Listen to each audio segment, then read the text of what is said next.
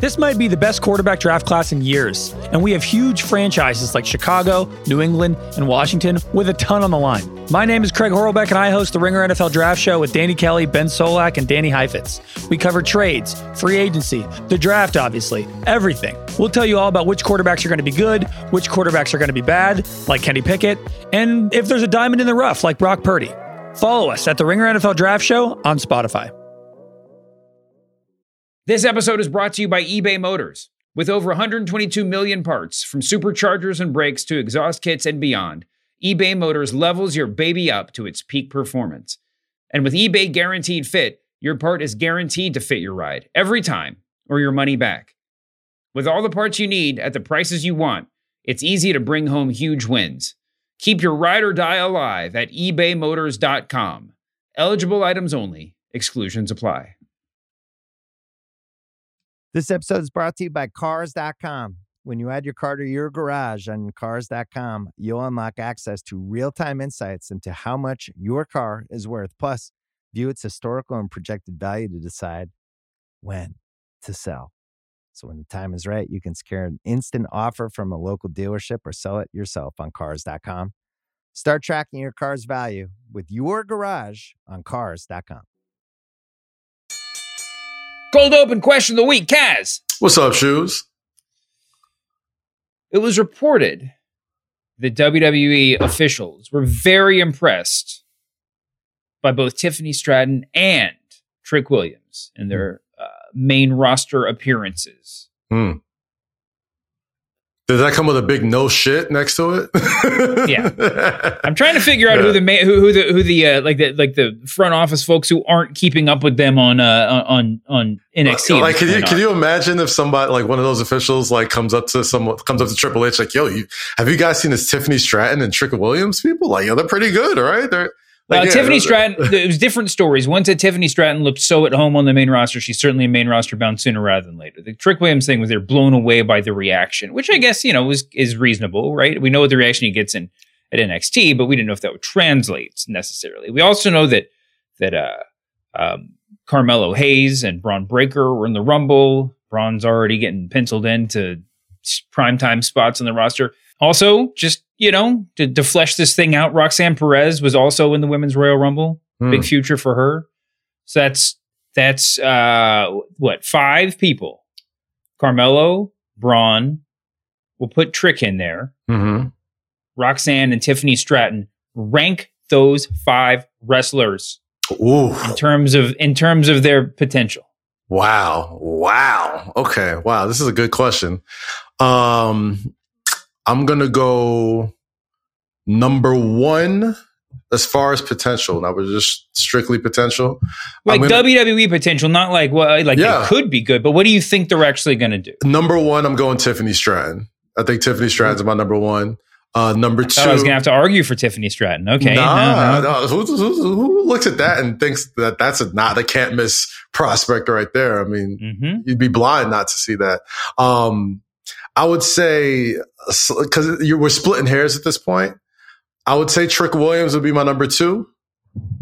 And I put Carmelo and Braun right next to each other only because I feel like Braun Breaker is such a ready-made sort of brute that I feel like he could sort of just be on the main roster tomorrow. Whereas Carmelo Hayes, I think they're still trying to figure out if they want him to be a heel or a face or a cocky face or anything. So I think that's going to be really crucial to his success on the main roster. So, and we're still trying to figure out his relationship with Trick Williams. So I'll say a slight 3 goes to Braun, and Carmelo is like 3.5.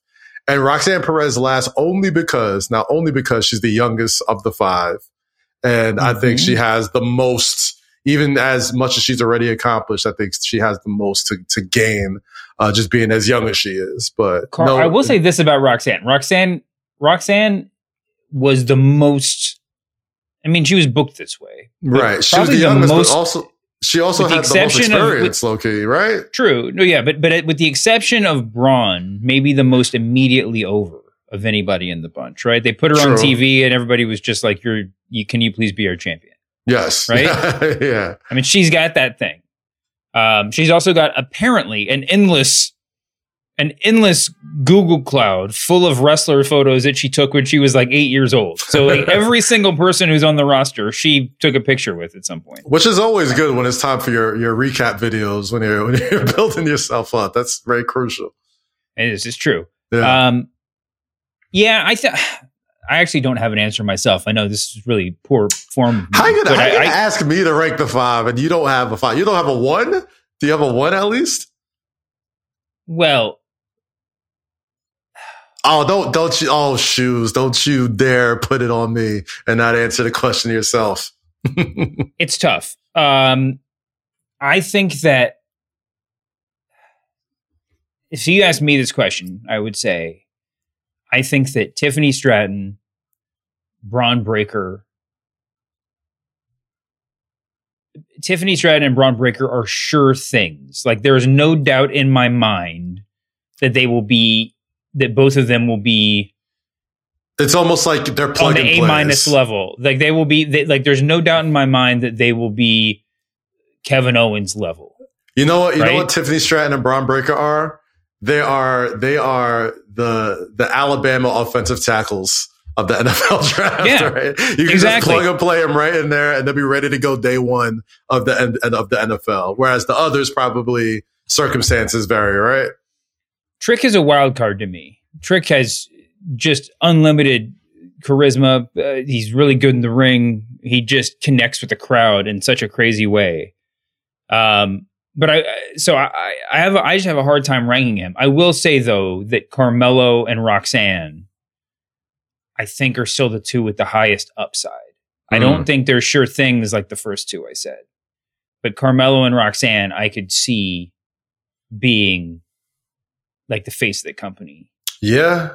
I mean, we've said it many times. If Dave Chappelle, Shawn Michaels had that Dave Chappelle True Self camera, when he would put it on the mirror, like Carmelo Hayes would pop up, right? And I think a big part of Carmelo Hayes and Shawn Michaels' sort of charm was that they were sort of underdogs or, had people against them. So I think that helps. That is important for sure. If you're listening to this, rank it and tweet us and maybe we'll come back to this conversation. All right, let's start the show. What's going on, jabronis? It's Pitch Mr. Perfect, Skylar Aston. Hey, this is Bruce Pritchard. This is Roast Battle Season 1 champion Mike Lawrence. Husky Steve Kazee. This is Trey Kirby. This is your girl, WWE superstar, the legit boss, Sasha Banks. Hi, this is Lillian Garcia. My name's Kevin Owens. I'm Shinsuke Nakamura. I'm AJ Styles, the phenomenal one, if you will, and you're listening to them. And you're listening to. You are listening to the Masked Man Show. The Masked Man Show. The Masked Man Show. Welcome to the Masked Man Show with Kaz. Happy Thursday, man. How you doing? I'm doing good, brother. How about yourself, man? Doing good. We got not quite as action-packed a week as we've had in the past couple. But there's a lot of stuff going on. Right now, we are on, officially, as the home of the Pro Wrestling Free Agency Watch. We are on Okada Watch right now. Oh, baby. We sure are. This week started off with a bunch of news that he was expected to go to AEW because of his relationship with the Young Bucks. Yesterday, the WWE rumors intensified. Pro Wrestling Tees is pulling his merch, which is just because his New Japan deal is done and they control their PWT store. But anyway, that's the timeline that we're on. According to Meltzer, he's going to make up his mind at any moment. Meltzer sort of lays it out like, these are two different qualities of life. He thinks AEW is offering more money, although with all that Netflix money in their back pocket, I don't know why WWE is not just like, sure, whatever. But, AEW is going to offer more money. WWE sort of offers the potential for more fame and so more money, down the road. There's pretty significantly different work-life balance setups in the two. AEW's got a more lax schedule, but that could pick up at any time for one thing. And for WWE's kind of trending in the more lax direction.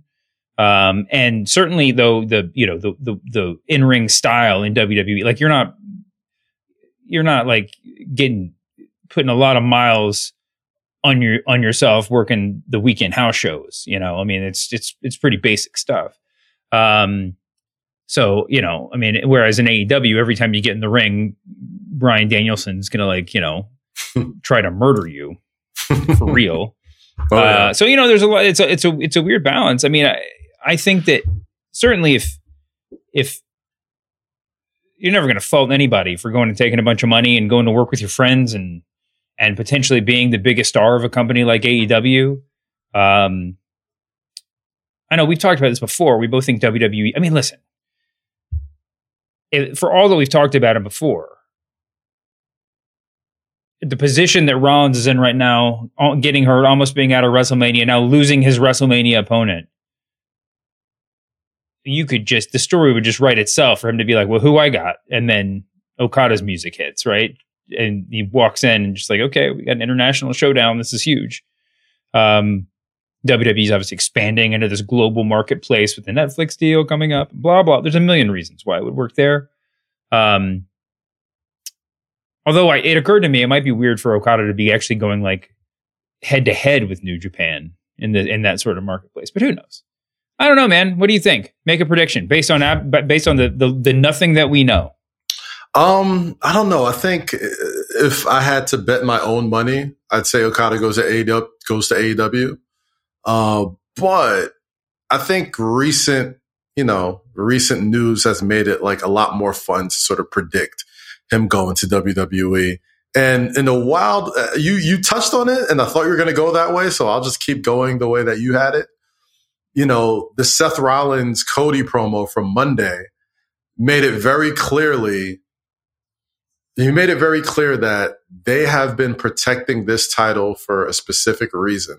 It's because they've wanted this title to be the workman's title, the Dusty title, the title that's representative of professional wrestling. And in all other words, Seth Rollins pretty much said that. Like, he's like, do you want to be the Hollywood champion, or do you want to be like the champion that your father would be proud of? Yep. And man, when Cody said, I'll think about it, there's a very compelling case of him just being like, listen, Seth, you make the most compelling argument I've heard all year. I've been laser focused on finishing the story and running it back with Roman Reigns all year long. And not for nothing, I've beat you already. Right? Yep.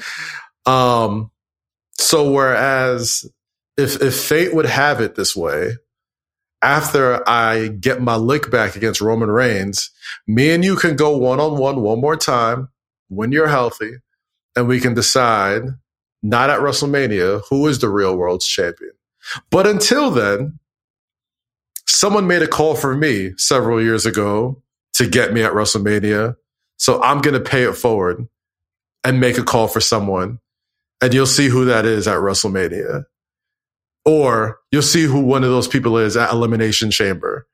And then that's how you get Okada, you know what I mean, back in here. And he's immediately a big deal, immediately in the world title picture.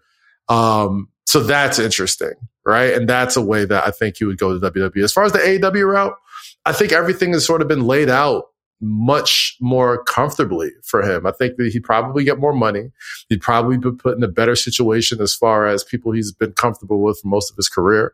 I think they're going to need a big injection of talent pretty soon. You know, I think with Ospreay coming, with, all these other guys, hopefully Cole getting healthy, MJF being back soon. It doesn't hurt to have healthy. Come on. We got to get him back healthy. But can I rant, by the way, about the Undisputed Kingdom?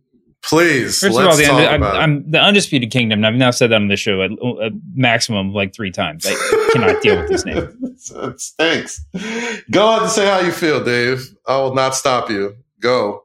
First of all, you got to be able to own your acronym, right? They're the UK. That's taken not only by the United Kingdom, but the University of Kentucky. And neither of those things have anything to do with this group, right? This is true. Yes.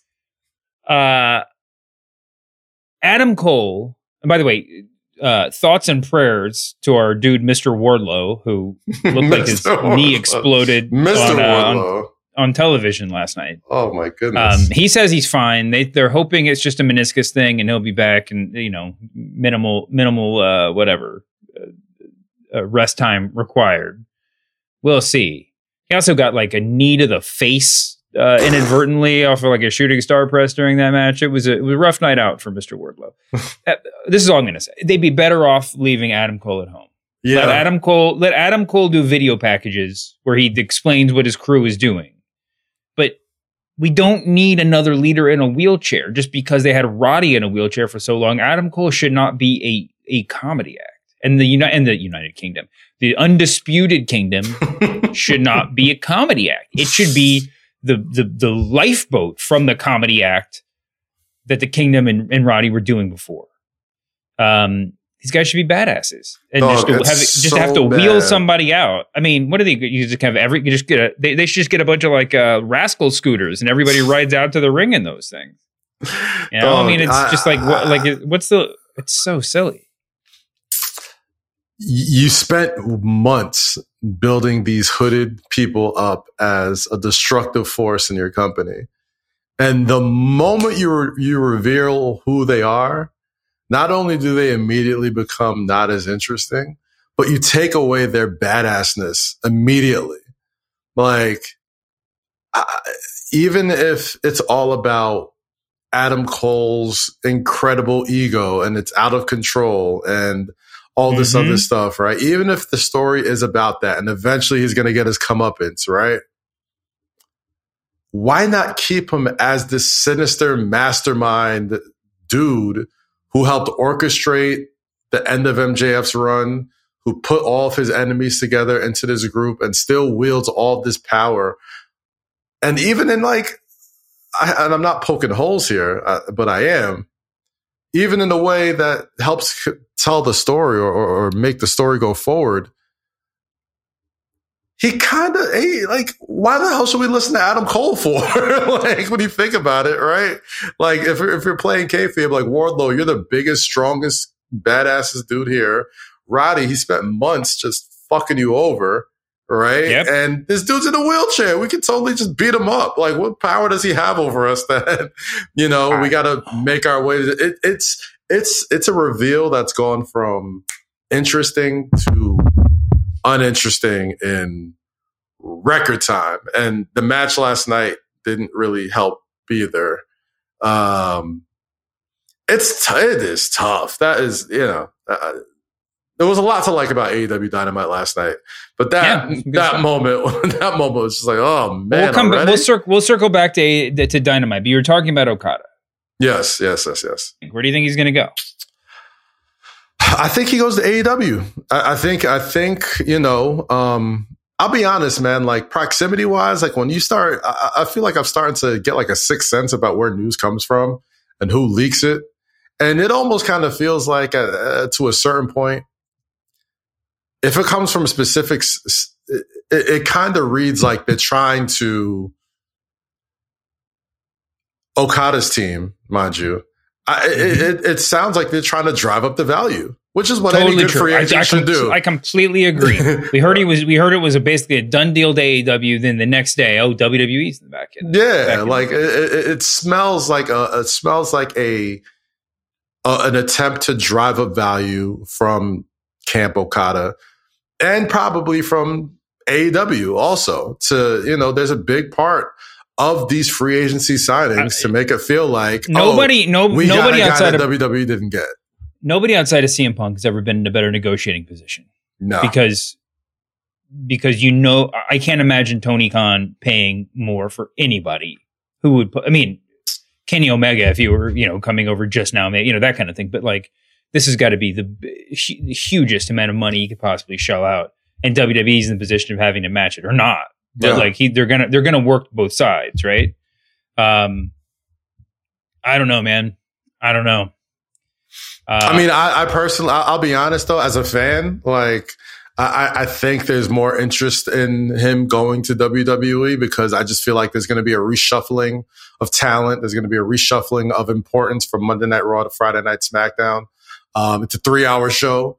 You're going to need some heavy hitters. You just lost CM Punk for some months.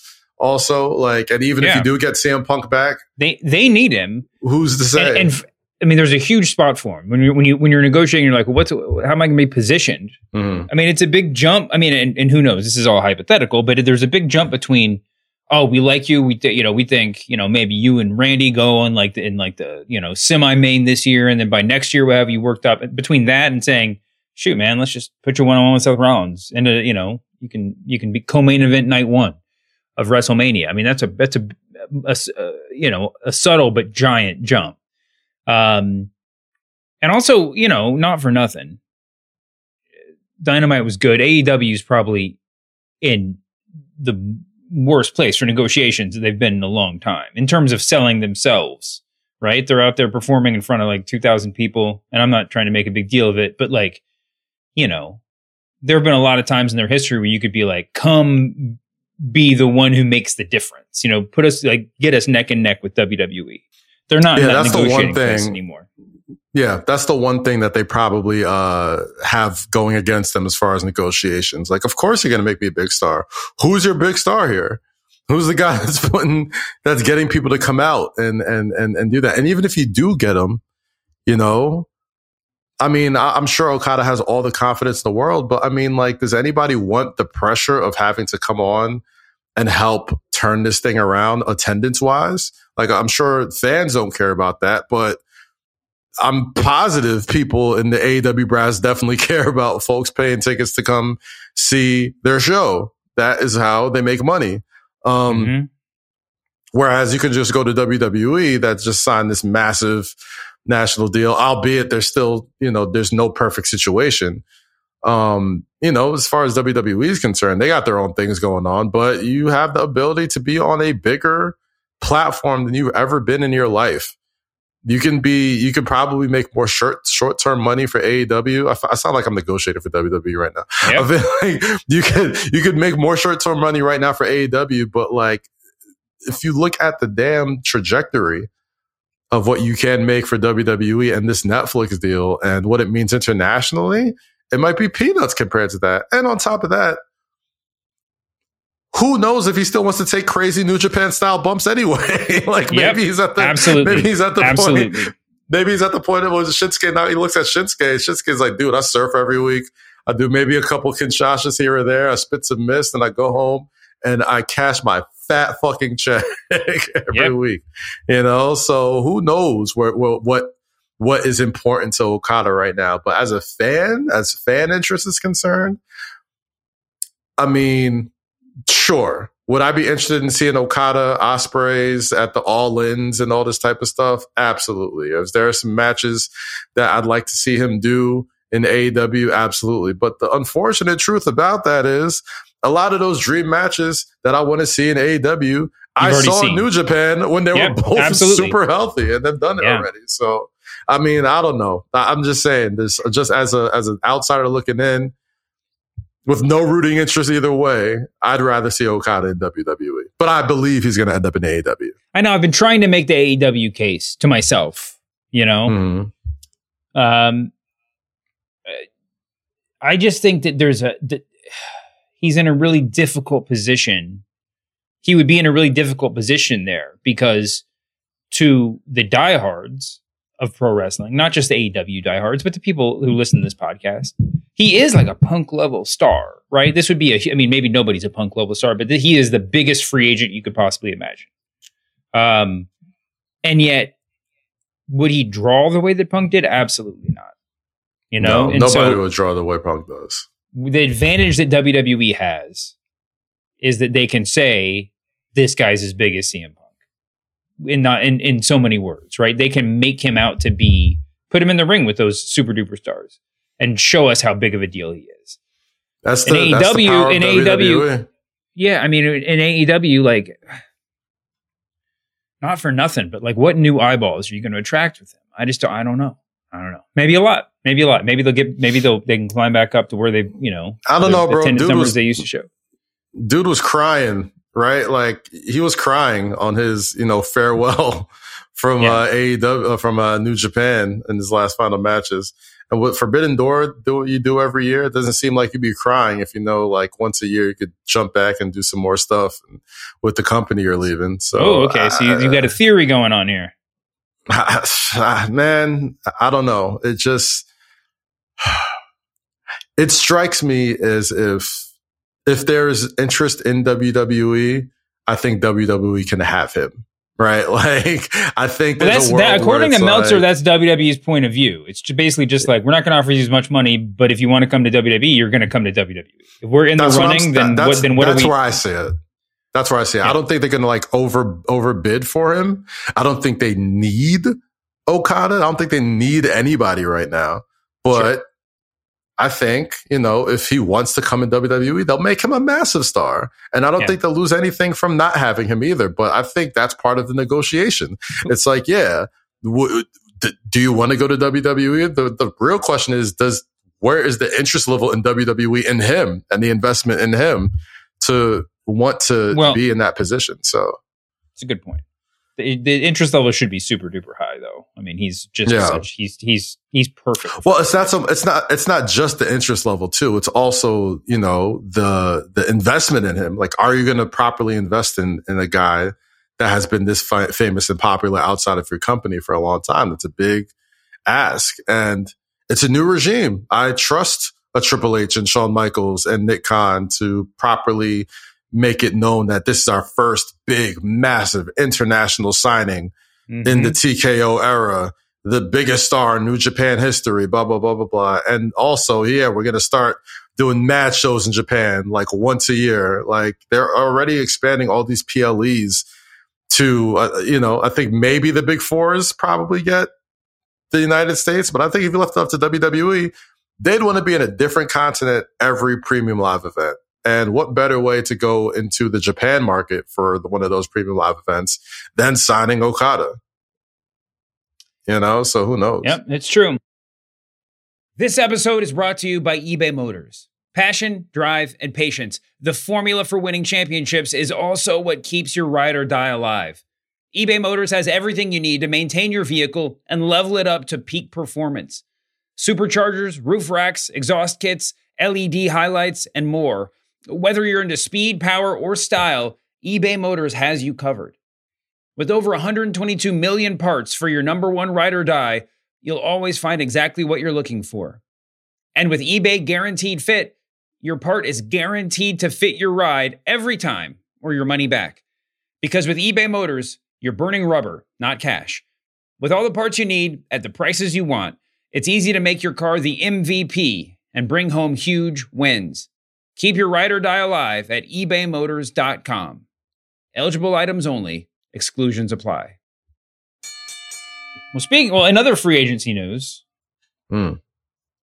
Tony Khan has a big announcement coming up.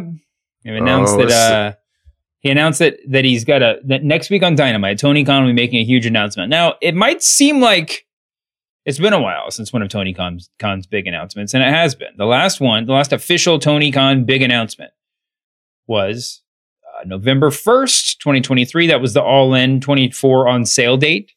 And by the way, I'm indebted to Anthony D 1987 on Reddit for putting together this whole list. Prior to that, it was May 17th, Collision starting in June. April 26th was the Owen Hart tournament. April 5th was the first All-In announcement at Wembley. February 22nd was All Access. September 7th, 22 was vacating the World and Trios titles. This is going way back. April 22, Forbidden Door. March 22, Ring of Honor purchase. It goes back and back and back. Now, according to Sean Ross Sapp, the announcement. Now, let me make sure this is a real Sean Ross Sapp tweet, and I didn't get blue check faked out or whatever. But he said something along the lines of, he has it under authority that the big announcement isn't the signings of Okada or Mercedes Moné. Oh, okay. Well, then I take all that back. But it does seem that, but the conventional wisdom is that Mercedes Moné has signed with AEW. There was even someone that went as far to say they were going to announce her signing on Saturday. Oh, I'm sorry. I found the tweet. Yeah, I found the tweet. Let me make sure. So I'm perfectly clear. He said he was told there was no plan to announce Okada or Mercedes on Collision. So it wasn't about. So is the Tony Khan announcement on Collision? I thought it was on Dynamite, but I could be totally wrong. I thought it was on Dynamite. Yeah, I thought it was, but well, regardless, there was one person went so far as to say that they were going to announce Mercedes on Collision last week, or presumably to take some thunder away from the Royal Rumble, but decided that with all the Vince McMahon like horrific news dropping, that they would just get out of that news cycle, which was a smart move. But there was somebody today that said, who knows? Maybe Mercedes is back in talks with WWE. We don't even know.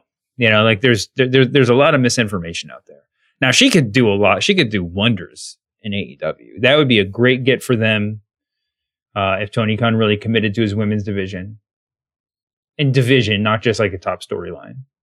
And potentially she'd be better off there than WWE. Also, she's got a little bit more time left, and she could work in AEW for 2 years and 3 years, 4 years. And Mercedes just turned 30.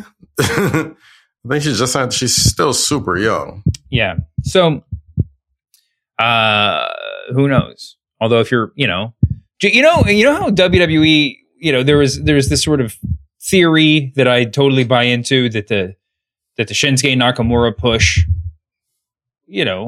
was at least in some part of the sign Okada marketing strategy, right? Like, look, like we do put Japanese superstars at the top of the card in our new regime, like whatever. If that's to be believed, and if you're trying to re-sign Sasha Banks, aka Mercedes Moné, you could do a lot worse than having Bayley win the Royal Rumble, right? If you're trying to change somebody's mind at the last minute, like, how do I know things have changed? Well, your best friend just going to WrestleMania main event. Yeah, I mean, I don't think anybody knows anything, which is great, which is how it should be. We should all be surprised when these things sort of happen. But I do believe when it comes to doing things differently, doing things that make some change in WWE to convince other free agents that this isn't a specifically McMahon-led WWE anymore, and all the stuff that made you feel like, I don't know if I want to go perform my craft for the biggest audience in the world, or the biggest company I can do this at, for very specific reasons. Mm-hmm. And those reasons have been answered, right? Like if I'm on the outside looking in, and I'm worried about how a star like Okada, who has made it very clear why he hated his run in Impact because of how he was booked, and made peace with that, and has built himself into a massive star. Yeah, I'm sure I would talk to Shinsuke Nakamura and say, well, how they treat you over here? We all know Sasha and Bayley, Mercedes and Bayley, are as thick as thieves. We know how close they are. Given everything that's been happening and been building up with Damage Control, with WrestleMania this year, just with the story of Bayley and Mercedes dating back to NXT, it would be good business sense for you, Mercedes, to come and rekindle or rehash the greatest rivalry, the rivalry that put you on the map, that put both of y'all on the map, honestly. Like, y'all are wrestling soulmates. There are, but, I do think, as far as the women's division is concerned, in AEW, they have done a really good job of reestablishing the importance of it. I think the Toni Storm stuff has been extremely entertaining and fun. Deonna Purrazzo is already making a big difference. Mariah May's it's great. I mean, I'm big on Julia Hart as well. Like Queen Thunder Rosa's coming back. Serena Deeb. Yeah, I mean, there's a lot of talent over there. There are some hitters over there, man. Like, so I can't front like going to AEW would be a bad look for Mercedes, because they really have, sort of reshuffled the decks as far as the women's division is concerned. And I think a star of her caliber would help immensely. I think it would help more than Okada would. But, as somebody who's seen, I think that's true. I think she would help AEW more than Okada. Oh, absolutely. Like, without even a question. Well, okay. I guess here would be the argument against it. The ticket sales have been really lackluster, and there's a lot of reasons for this. They're going to towns too soon after WWE's been in the same town, so obviously ticket buyers are making choices, and they've already spent their money on WWE. Their ticket prices, this has been discussed ad nauseum, are just totally out of whack. They're super expensive. In some cases, more expensive than WWE by a lot, and then but everybody knows that they mark them down like crazy the day of the show. So like even diehard fans are waiting, but by then they're like reconstructing the set, the set layout and stuff. And there's a lot of problems, but they've shown the potential to draw much bigger crowds than that. So they have that potential audience, and Okada could be the sort of guy that speaks to that audience, right? I mean, 2,000 tickets for last night's Dynamite. That's what Alvarez was talking about. I don't know how many they actually sold. It's presumably a significantly higher figure, but that was based on pre-sale. And you look at the card, there wasn't much on there, unless you like desperately wanted to see Moxley, Jeff Hardy, which was a fine match. There just wasn't a lot announced, Well, their pay-per-views do really well. The pay-per-views do well crowd-wise. They've shown the ability to draw in big markets. And on top of that, like, I don't think people really, they don't factor in that the places that they go aren't necessarily massive markets anyway, right? Like, they go to like the B or C town of a major state, and the tickets they draw are the tickets they draw. When they go to New York, when they go to LA, when they go to Chicago, they do well. When they go to Atlanta, they do well. But again, that's what makes the free agent talk about these two so interesting. One, I think an elephant in the room that should sort of be addressed as well, as far as Mercedes' impact. I do think, yes, she absolutely makes a difference, but you are absolutely leaving a ton of money on the table, not being able to use the name Sasha Banks. Everyone knows who Sasha Banks is. Like, that is a strong IP in WWE, and they have had that shit on ice for a couple of years. And one could only imagine not just the merchandise, but, the amount of back catalog and all this other stuff that you can sort of rerun as Sasha Banks once again. You don't necessarily have that ability as Mercedes Moné in AEW on American television. So there's a lot to consider, man. It's not just hey, I'm going to have better matches here. Like, there's a lot more things that happen after the matches are done that kind of takes into account why someone would want to sign somewhere. So it's not just the open and shut case on any of these companies where they signed to. Yeah, it's totally true. What do you want to? We'll see what Tony's big announcement is, but maybe it's for another big event. That does seem to be the trend in Tony Khan's major announcements. What else happened last night? Oh, the CMLL run-in, the CMLL takeover. Did you enjoy that with the four luchadors that came in and beat up Moxley after his match?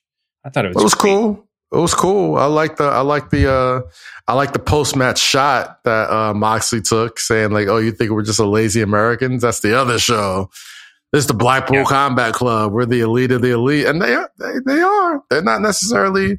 Yeah, they were on the other show too, but like, they are the workers. They are the guys that you want to see wrestle any style with anybody around the world. So, I'm interested in it, man. Like, I love that they're kind of going on this tour. They just did New Japan, banged it out. They kind of teased going to Mexico and doing it with CMLL. I dig that. I dig the sort of where you show up to your territory and fuck shit up sort of thing that Blackpool Combat Club is on currently. So I thought it was a cool moment in the beginning of something really dope. Yeah, I agree. Totally agree. The wrestlers that we got were Mystico, formerly Sin Cara, Volador Jr., Mascara Dorado, who's a stud, and Hechikaro, who's fighting, did I say that right? Regardless, he's fighting Danielson on Rampage. There's a lot of talent there. And I think I like how seriously they treated them. Maybe they should have been the masked people who took out MJF. Who knows? What else do we got? What else is going on this week? Oh, do you want to talk about Larry David and his offensive anti-wrestling comments? Let's talk about. I actually found it as one of the highest honors to have something that Larry David doesn't like. It's nothing bigger than that. Yeah, I think it's kind of a non-story. He was just like, wrestling, it's like it's fake, but you might think it was real, but the fan. This is on Bill Simmons, our boss's podcast. He said, "Oh, but the people watching it think it's real. They don't think it's real." There are certainly people who think it's real. They might enjoy it more than the rest of us. I know he knows that. You know what? You know how dope that pod was. It was so good. I saw the Curb Your Enthusiasm episode just forming in my head as he was talking about. Oh no, they think it's real. These people, do you see them? They're crazy. They think it's real. And then Bill's like, no, I don't think Roman Reigns is living and dying with every win and loss. He very perfectly explained how it's performance art and it can be very interesting. And that is listen. I'm a big Curb fan. I'm an even bigger Larry David fan. There's no higher honor than being something that he doesn't like. I think that's probably the best take. I mean, listen, there are not only were there. I mean, people do. There are certainly wrestling fans who think it's real, right? Whatever. Yeah. But as I wrote in my book, almost a decade ago at this point, as many people have pointed out, there's stone cold evidence that wrestling fans knew it was fake, in 1900. Right? They always could tell it was a put on. Yeah. And that's the way that a lot of fans have always watched it. Especially they say the quiet part out loud when they say that. The quiet part out loud is it's not that Larry David and people who think like him think wrestling's fake. Is that Larry David himself probably thought it was real. That's what he said until I figured it out, and then I stopped watching. Well, guess what? Some of us figured it out, and we kept watching. That made it even better. Made it more. I talked about this in the Book of Wrestling, the first episode of it, the podcast that I did. That I mean, we all have heard, it's fake, right? We people always used to say, it's fake, don't you? And you're like, yes, of course, we know it's fake. Why don't you know that it's fake? Why didn't you know that it was fake? Why does that offend you so much? It's so self-evident, but it is true. I mean, Larry David's 70-something years old. That up until the 90s, wrestling fans, I'm not going to say up until you think I'm going to say up until the 90s, wrestling fans thought it was real. They did not. Up until the 90s, that was the prevailing, I think Trevor Dame tweeted this, that was the prevailing point of view. It's totally true. Everybody would have said that about wrestling. So the fact that a 70-year-old man is saying that about wrestling should not be shocking. And you're right. Larry David has a lot of outmoded ideas. This is the perfect Venn diagram of my interests. There's nothing more that I want to see right now than Larry. I could have listened to Larry David explain why he doesn't like wrestling for an hour. And it would be the most entertaining. And as somebody who absolutely loves and adores the world of professional wrestling, that would be my Roman Empire. Just hearing Larry David just talking about how much he does not like pro wrestling and how much, we're crazy for thinking it's real or not. And just the scoffs that he had at Bill Simmons was just man, can we just fire up the cameras, HBO, and just make this a show? Can we bring him to Philly this year? Do you think he'd come? You think we could talk him into it? Maybe. It's a good question. Put him in the front row. Man. Put him in the front row. Just have him be just holding, waving his hands in the air. I'm sure he knows Ari Manuel and all these guys. There's going to be, this is probably we'll talk about some long-term booking. I'm positive. I'm sure he's cool with Ari Manuel. I'm sure he's cool with The Rock and all these people. We got to get Larry David at a front row at WrestleMania. We got to get him somewhere, bro. Let's make this happen and just have a Larry cam on all of his reactions, just watching what happens. And it would be so infinitely entertaining. As much as he'll talk shit about it, I would, there's nothing more that I'd want to see than that. Yeah. What else should we talk about? NXT Vengeance Day is this weekend. Oh yeah, we can talk about Vengeance Day. First, I want to talk about Cody and Seth. I mean, Cody and Seth and CM Punk. Mm-hmm. A lot of big faces on Monday Night Raw. You alluded to it a little bit earlier. Punk's officially done. Mm-hmm. Gave Cody a nice hug afterwards backstage. Punk's all tearing up and stuff. Pretty impressive. You talked about Seth and Cody facing off in the ring and Seth actually making the case, like, I want you to fight me. How often do you hear that for a Royal Rumble winner? Or directed at a Royal Rumble winner. Someone took a great screen grab and put it online of Cody in the ring when he walked out there, when he was alone in the ring at the beginning, and all the signs that were in the background behind him. Did you see this? No, I didn't see it. You saw it on TV, but someone took a picture at one time. There were signs that said, "Do it for Dusty. No excuses. Finish your story." That's one sign. It's a Cody Rhodes, like with a picture of Cody Rhodes on it. One that says 9th inning loading, and then one that says every nightmare begins with a dream, which I'm not quite sure about the scientific truth behind that, but still. I was about to say, that's exactly not how it works, but I got the gist. But yeah, I mean, the crowd just loves Cody Rhodes, man. I mean, this is actually working. And even though I know you don't really believe that having him lose last year was the right decision, that looks like that hot take by you is actually bearing some fruit. He's ready, man. He is so ready to be. Okay, so we're going to be spending the next couple of weeks predicting what the matches of WrestleMania 40 are going to be. Yes. I want you to predict for me the main event of WrestleMania 41. CM Punk versus Cody Rhodes for the World Heavyweight Championship. For the WWE Championship. Done. I mean, obviously. I mean, I think it's right there in front of you. I mean, call it perfect coincidence. Call it my little untrusting voice in my head that thinks every injury has somehow worked a little bit. But I do think Cody and CM Punk's promo laid the groundwork for WrestleMania 41 next year, even though it sucks that he got hurt this year and it sucks that he got injured and all that stuff. Like, when Cody wins the world championship, he's going to need, I believe, a definitive championship victory at WrestleMania. Like, he can't win this year and then go into next year and lose like the world title or be challenging for the world championship. I'm a very big believer in, as if you're going to build Cody up this much to be this record-breaking, well, the person who breaks the world record, the WWE record longest championship of the modern era in Roman Reigns, I think that next WrestleMania, he has to go in as champion and he has to win. And CM Punk is like the absolute perfect guy to be the dude that he beats. And I think in the promo that he talked about leading up to it, CM Punk said, I didn't come all this way to lose to Dusty's kid. Now he can really come all this way to lose to Dusty's kid about 40 at WrestleMania 41, right? Like, it's never been about winning the main event for CM Punk. It's just about being the main event. And the story and Punk's story about looking out for Cody in his younger days and sort of being his protector in OVW and kind of helping raising him, and the AEW of it all, they didn't even get to scratch the surface of it because of this injury.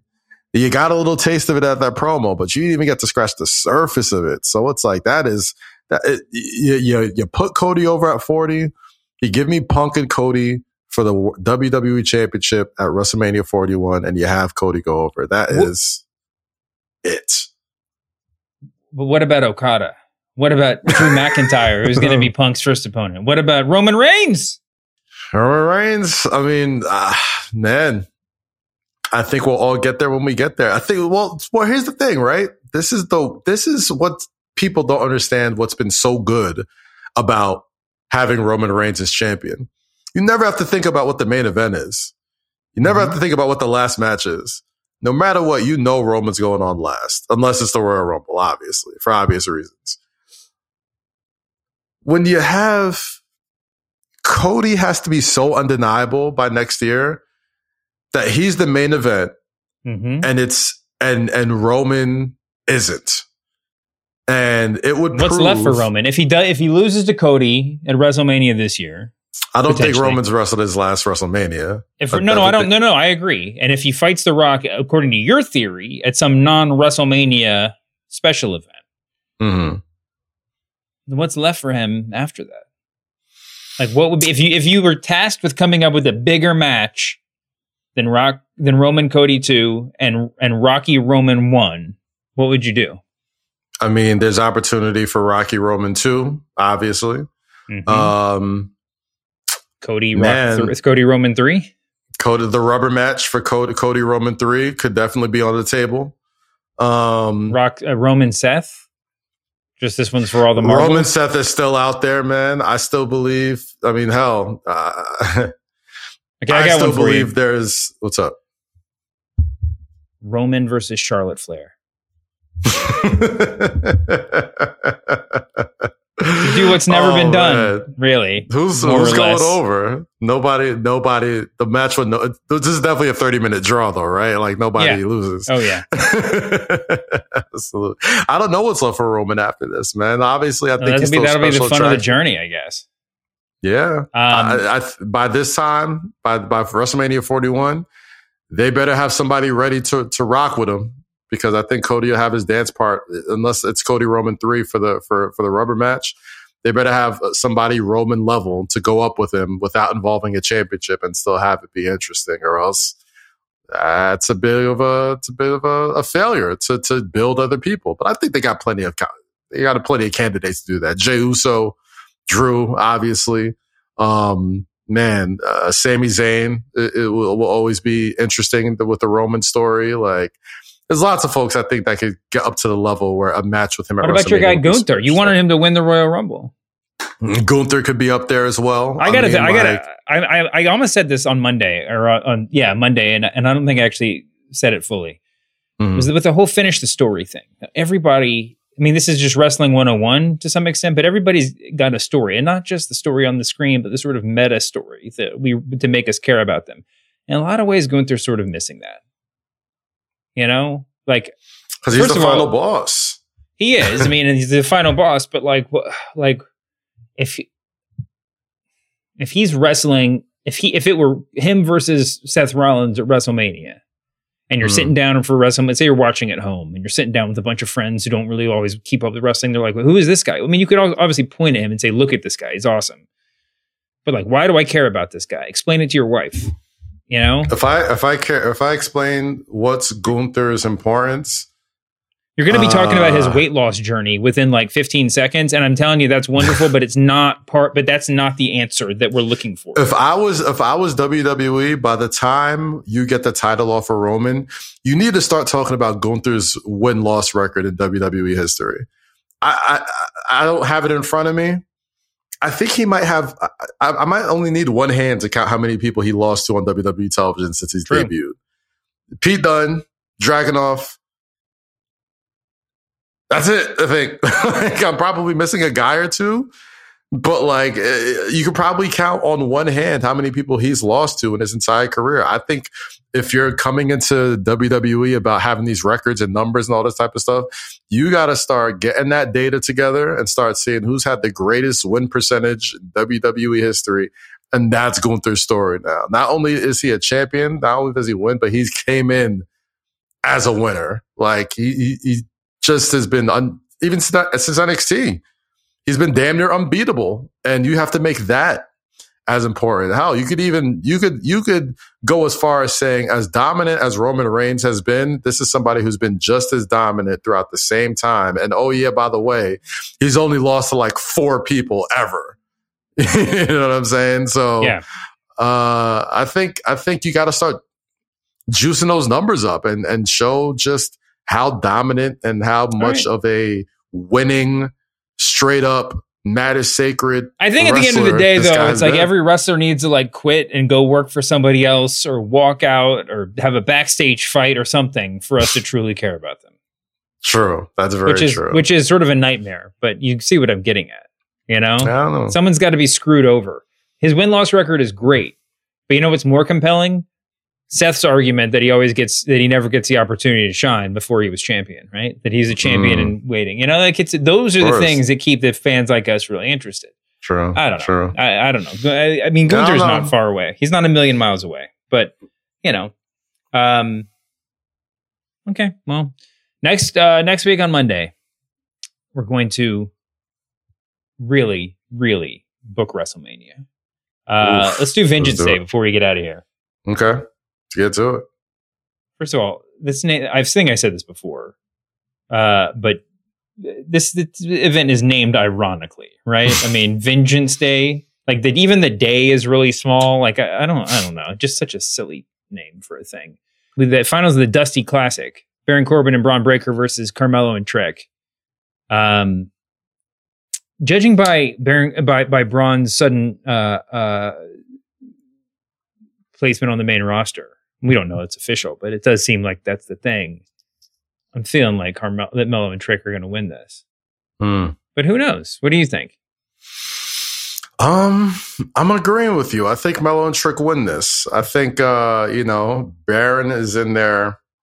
You got 3 red hot NXT talents, and unfortunately, one of those guys, I think, is able to eat a pin. And his name is Baron Corbin. Braun Breaker is getting ready to take off to do some incredible things, I believe. The Melo and Trick story still has a lot of layers to talk about. Trick pulling double duty, by the way, fighting Dragunov for the title. And he's pulling double duty. So you would think that they would lose because he, is holding some in reserve, or maybe they'll have that match first and the tag match later, and he'll be tired, whatever. Well, I think there's and normally I would say Braun Breaker and Baron Corbin have such incredible chemistry that you can tell their story better with them winning, and Melo and Trick, you can tell the story regardless. It's maybe even better with them losing. So maybe Corbin and Breaker will win.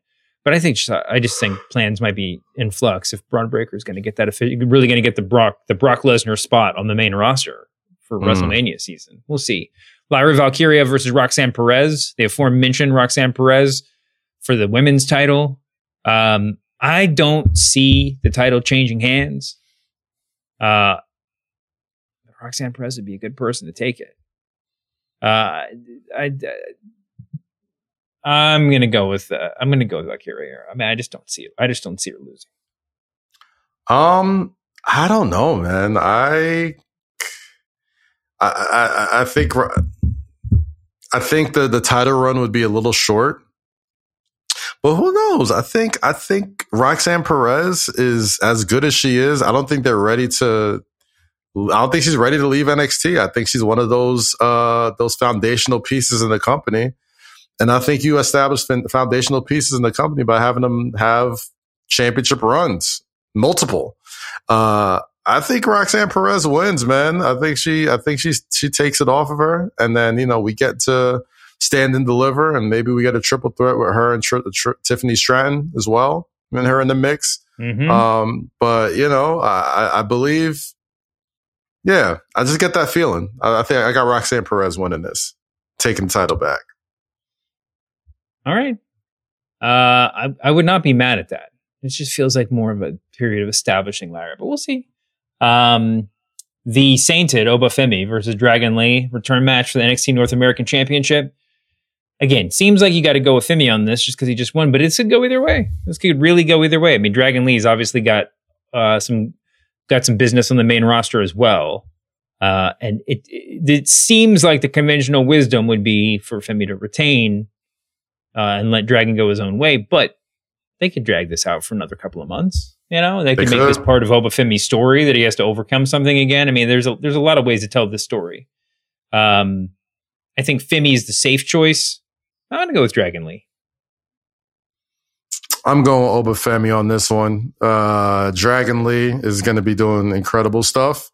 But man, I don't think you pull the trigger on somebody to win your mid-level title this quickly, with plans of taking it off of him this quickly as well, especially when they're built as an unstoppable monster against the Luchador. This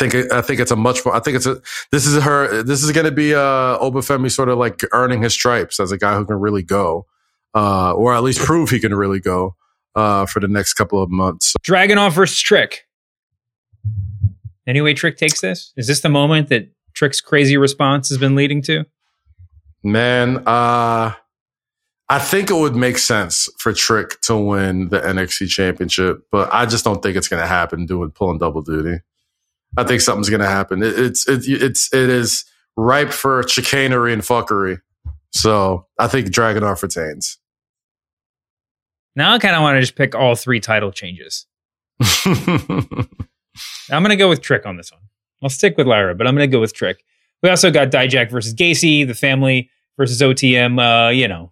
We don't need to do picks on those, but we will talk about all these great matches on Monday.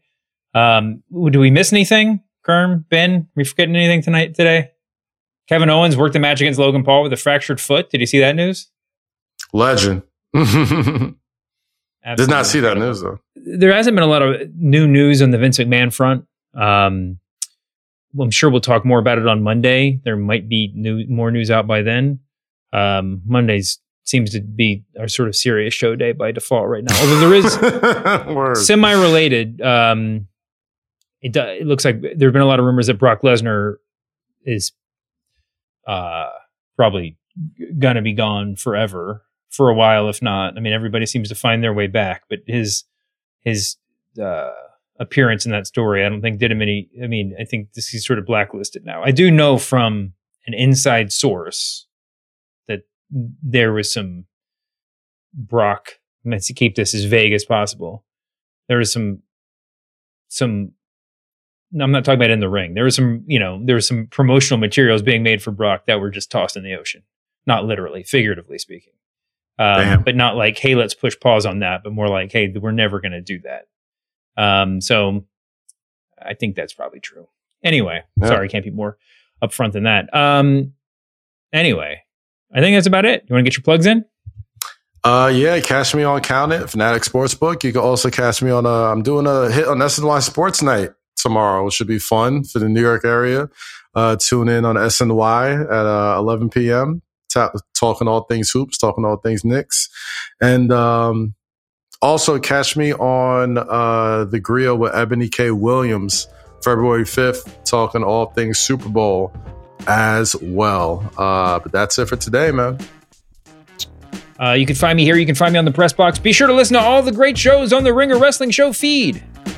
Masked Man Show, Cheap Heat, and Wednesday Worldwide. I think Rosenberg's got a good one set up for tomorrow, so tune in. Anyway, thank you guys all for listening. Thank you to John Kerma with a special run-in producing this episode. Thank you to our EP Ben Cruz. Apologies, as always, to John Moxley. We'll see you back here next week, humanoids.